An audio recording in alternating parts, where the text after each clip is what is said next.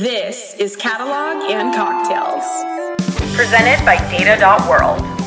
All right, let's move on to our lightning round, which is presented by Data.World, the enterprise data catalog for your data and knowledge.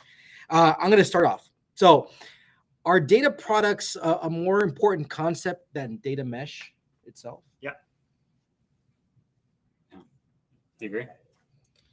Yeah, but it's not one way or the other, right? So, but then again, yes, the products would be more important, but I don't think it ties into the idea of ownership. So. Yeah, that makes sense. All right, next question. So we talked about the traditional stuff, and we talked about more of the trendy stuff. Do we need to do more of the so-called traditional data management work, right? The master data management, the data modeling. Do we need to do more of that than we're doing right now? Yes. Yeah. Yeah. All right. I think Hey, everybody, get on that. All right. Go back to our Easy roots. on the trends. Easy on the trends, Easy on everybody. the trends. I think my theory on all the trends and the roles, etc., is as tech guys, maybe we understand that the computers at one day will take over.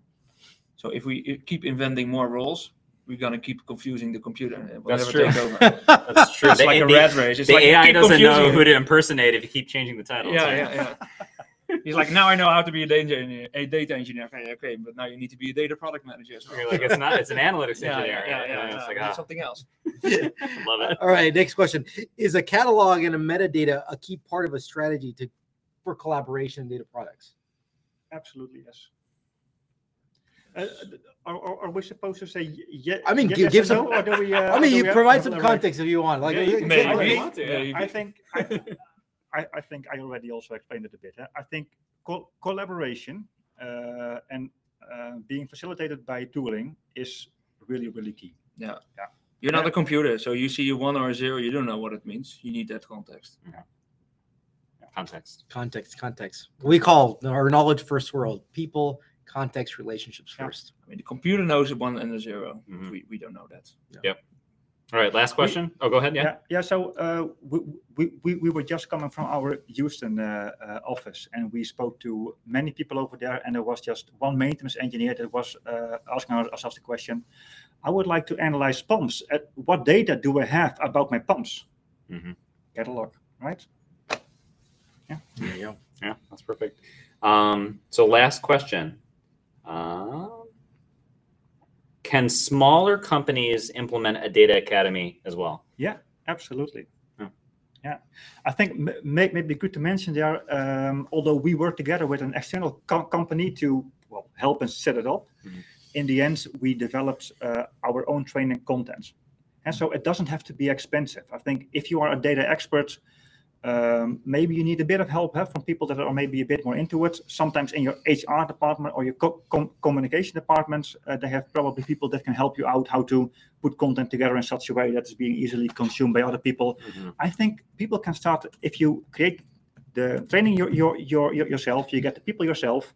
Yeah, you can just do it. Yeah. You just brought up something that came up also last week, and I actually spoke with our VP of employee experiences this week about it too, which is how does this education of the business and the data together should probably be even part of the HR, the employee experience onboarding process for organizations. And I think that is a completely untapped opportunity because yes, you get onboarded and here's the tools, here's the things we go do, but actually explain us. And we go through the mission and vision of the company, what exists, but explain us really how this business works and how the flow of it. I think that's how you actually get that understanding, that context. It's one of the languages you speak on the floor. languages. So you need to be able to speak that language if you want to communicate with your peers. And I love how you just said, like, maybe you just go talk to your HR organization because they probably already have the people in place to go help you go do this. I love how we talk about data, but at the end of the day, it starts getting connected with so many different parts of the organization. And at the end of the day, like the data, and this is something I wrote up this thing with Mohammed Asr, right? The 3%, the 97%, 3% of an organization. We've been analyzing LinkedIn employee data. 3% of the organization are data people. 97% aren't. Yeah. We need to make sure that we're empowering, we're not just focusing on that 3%. And that 3% should understand what the other 97% is doing. I'd argue all those 97% are also data people. They just don't know it. Yeah, they don't have the titles as that, They right? don't, it's not in the title. But they all They're- use data and they make yeah. and that's how they make sure that they can accomplish their tasks I every love day. that. Yeah, that resonates so much with me, Valentine. And I think that I think the more we have these conversations, we're getting dangerously close to 100 episodes now. It's clear that data is a mirror of the rest of the business. And I think we always think data is something separate. It's something different. Oh, the data people. It's like, no, data is actually, it's the understanding, and it's the fabric of the rest of the business. Yeah. So It's a fabric data that turns is- into a mesh and it brings us all together. oh, you right? ruined it. You ruined the analogy, man. Well, you said the word fabric. I mean, yeah. Just tying it together. All right. Takeaways. Tim, take us away with your takeaways. All You go right. first. Oh man, amazing takeaways today. This was a great conversation. Some of my big takeaways I wrote down is that you kind of talked about the beginning of the journey, around data. First getting into data management many years ago, it seemed like Inman versus Kimball was the big question, and obviously for good reasons, things have gotten a lot more complicated and more interesting too, I think. But we started to talk about how we reconcile the traditional with the new and the trendy. And you talked especially about this idea of treating data like an asset and balancing that with treating it like a liability, and how that becomes an overarching philosophy that can be applied both to the traditional world as well as the newer world in terms of data, in terms of business strategy. And then the past, Juan, you kind of mentioned liability may have been more the emphasis, but the sort of the good asset aspect is starting to become a lot more of a big aspect here. And things like MDM, things like data modeling, these are some traditional things that I think maybe faded a little bit or became a little out of vogue, but now a lot of these things are roaring back. Data cataloging and governance, you could also say, is kind of a more traditional activity that has really seen a new life in recent days, right? And we talked about this importance of breaking down these silos, breaking down these barriers, and enabling the company. And one of the big ways that you talked about Vopak doing that is this data academy, right? Bringing together a cross-functional team, training them to establish a common language. What does it mean to work together and overcome challenges and gain value around the data? And the focus being around the business objective, like really focusing on the business value, the business objective, helping people be uncomfortable, and then empowering them. So as they go off and do these projects, as they kind of go back to their decentralized life, because you mentioned a lot of Vopak is very decentralized in nature, that they're bringing that learning, those skills there. And that actually the business people, they learned about the data. Now the data people can learn about the business as these projects kind of go underway. So those are some of the big things I wrote down. Juan, what were your big takeaways? Yeah. Well, I go back to this over and over again. The whole 400 years and exist for another 400 years. Focus on value creation, short performance, and long-term value. I think this is a very, very important takeaway that, again, I really, really hope people think about this. And I think we need to change incentives and stuff, but this is something we should go strive towards. So how do you have that resiliency with the data strategy within Vopak, for example? I think you guys are focusing on sensors data, right? That is your strategy, or one of your strategies around that, right? You want to know the health of your asset. How is this pump doing? This old site? Can the data tell me how I can make an old site last longer? Because now that data is visible. And we made this really cool analogy, in my opinion, about how we can consider that as pushing the health of a quality back to the source. So make that dark asset visible, make that dark data visible. And I mean, even though we're thinking about it as tanks and pumps, like you can even see it within your organization with your data that you have, like push that back to the original source. And another way of doing that resiliency with your data strategy is focusing on collaboration. You'll have 70 different kind of different sites. There's 70 different large groups all over the world spread out. Like you need to help them have those insights. And I think that's where kind of Data Academy will come in. Other kind of trends that you're seeing too is real time, right? We talk about real time. What is your interpretation of real time, right? Is 15 minutes, is it a millisecond? We really need to understand what you mean by real time and ask why. I mean, this is another trend we're constantly seeing through all our episodes. Ask why, and how does this actually make me better with real time? And Valentine, you said real time, it happens without my interference. So maybe that's a better definition of what real time could be. And then other trends, we talked about data mesh, of course, it comes up a lot. And it's not a binary thing, right? It's really a solution to that central data bottleneck team. And we talked about also kind of the roles. They come and go. At the end, the industry is really struggling with this itself. And it's just us that we need to be kind of just be very explicit. And one of the things to think about is it a role or functions, right? Kind of have that separation. I understand that. How did we do? Anything we missed? Anything? Great. I think that was a good recap, but I would have to listen again and make sure. All right. All right, let's start over. All right. So let's throw it back to y'all. So 3 questions. 1, what's your advice about data, about life? Very broad on purpose. 2nd, what resources do you follow? People, blogs, books, conference, whatever. And 3rd, who should we invite next? So advice? Who wants to go first? I have some advice, maybe in perfect in for the data and in life or jobs in general. I'd say, and especially if you hear all these buzzwords and whatever you try to do, I'd say that perfect or being perfect, that's the enemy of just good. So if you can have a good idea, or if you believe something is good, go for it. Don't wait to be perfect. You can shape it out later. I think that's sometimes you're just blocking yourself if you're looking for something perfect.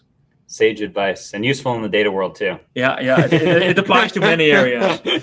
You see a good bar, don't waste finding the perfect bar. Right? Go for that one. Go for that one. Settle down. That's a good one. How much Wide time are we applicability. wasting looking for a bar, and then Yeah. they all closed? They Like, all oh. close. You skip out on the good one.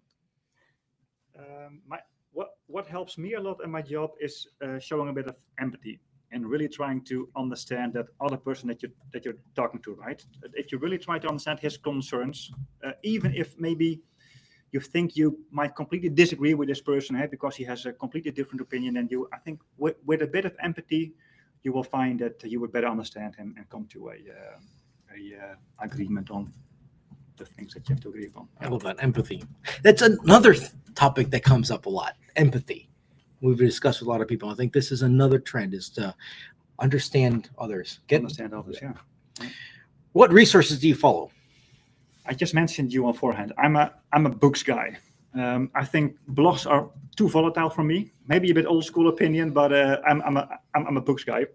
I read a lot of books. Currently, I'm reading The Information by James Gleick. Love it. So for the people that haven't read it, are interested in data, The Information by James Gleick, I think it's a very powerful book. Yeah. Great suggestion. Yeah. What about you? Resources?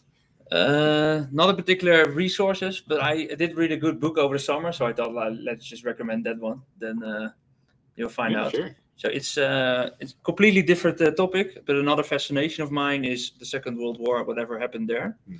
So this summer I read a book by Roxanne. She wrote that book, and she wrote a book about the sisters of Auschwitz.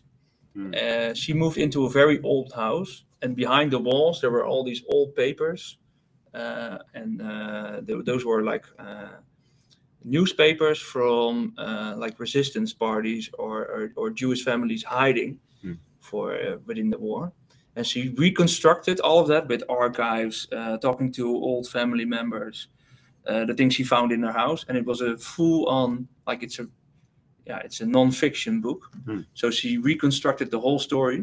It was very impressive, and I think it was translated to English, and I think that you can buy it in the US as well. And they're gonna make a movie on it, so it has to be good. And it was impressive. 300 pages, 1 week. Oh wow! So it's not really data related, but it's at least reconstructing the story from information you Oh, that's find. interesting. There you Qualitative and quantitative information. Yeah, So yeah, what was the name of it again? Sisters of Auschwitz. Sisters of Auschwitz. Interesting. I think that's the English translation. It's, So finally, who should we invite next?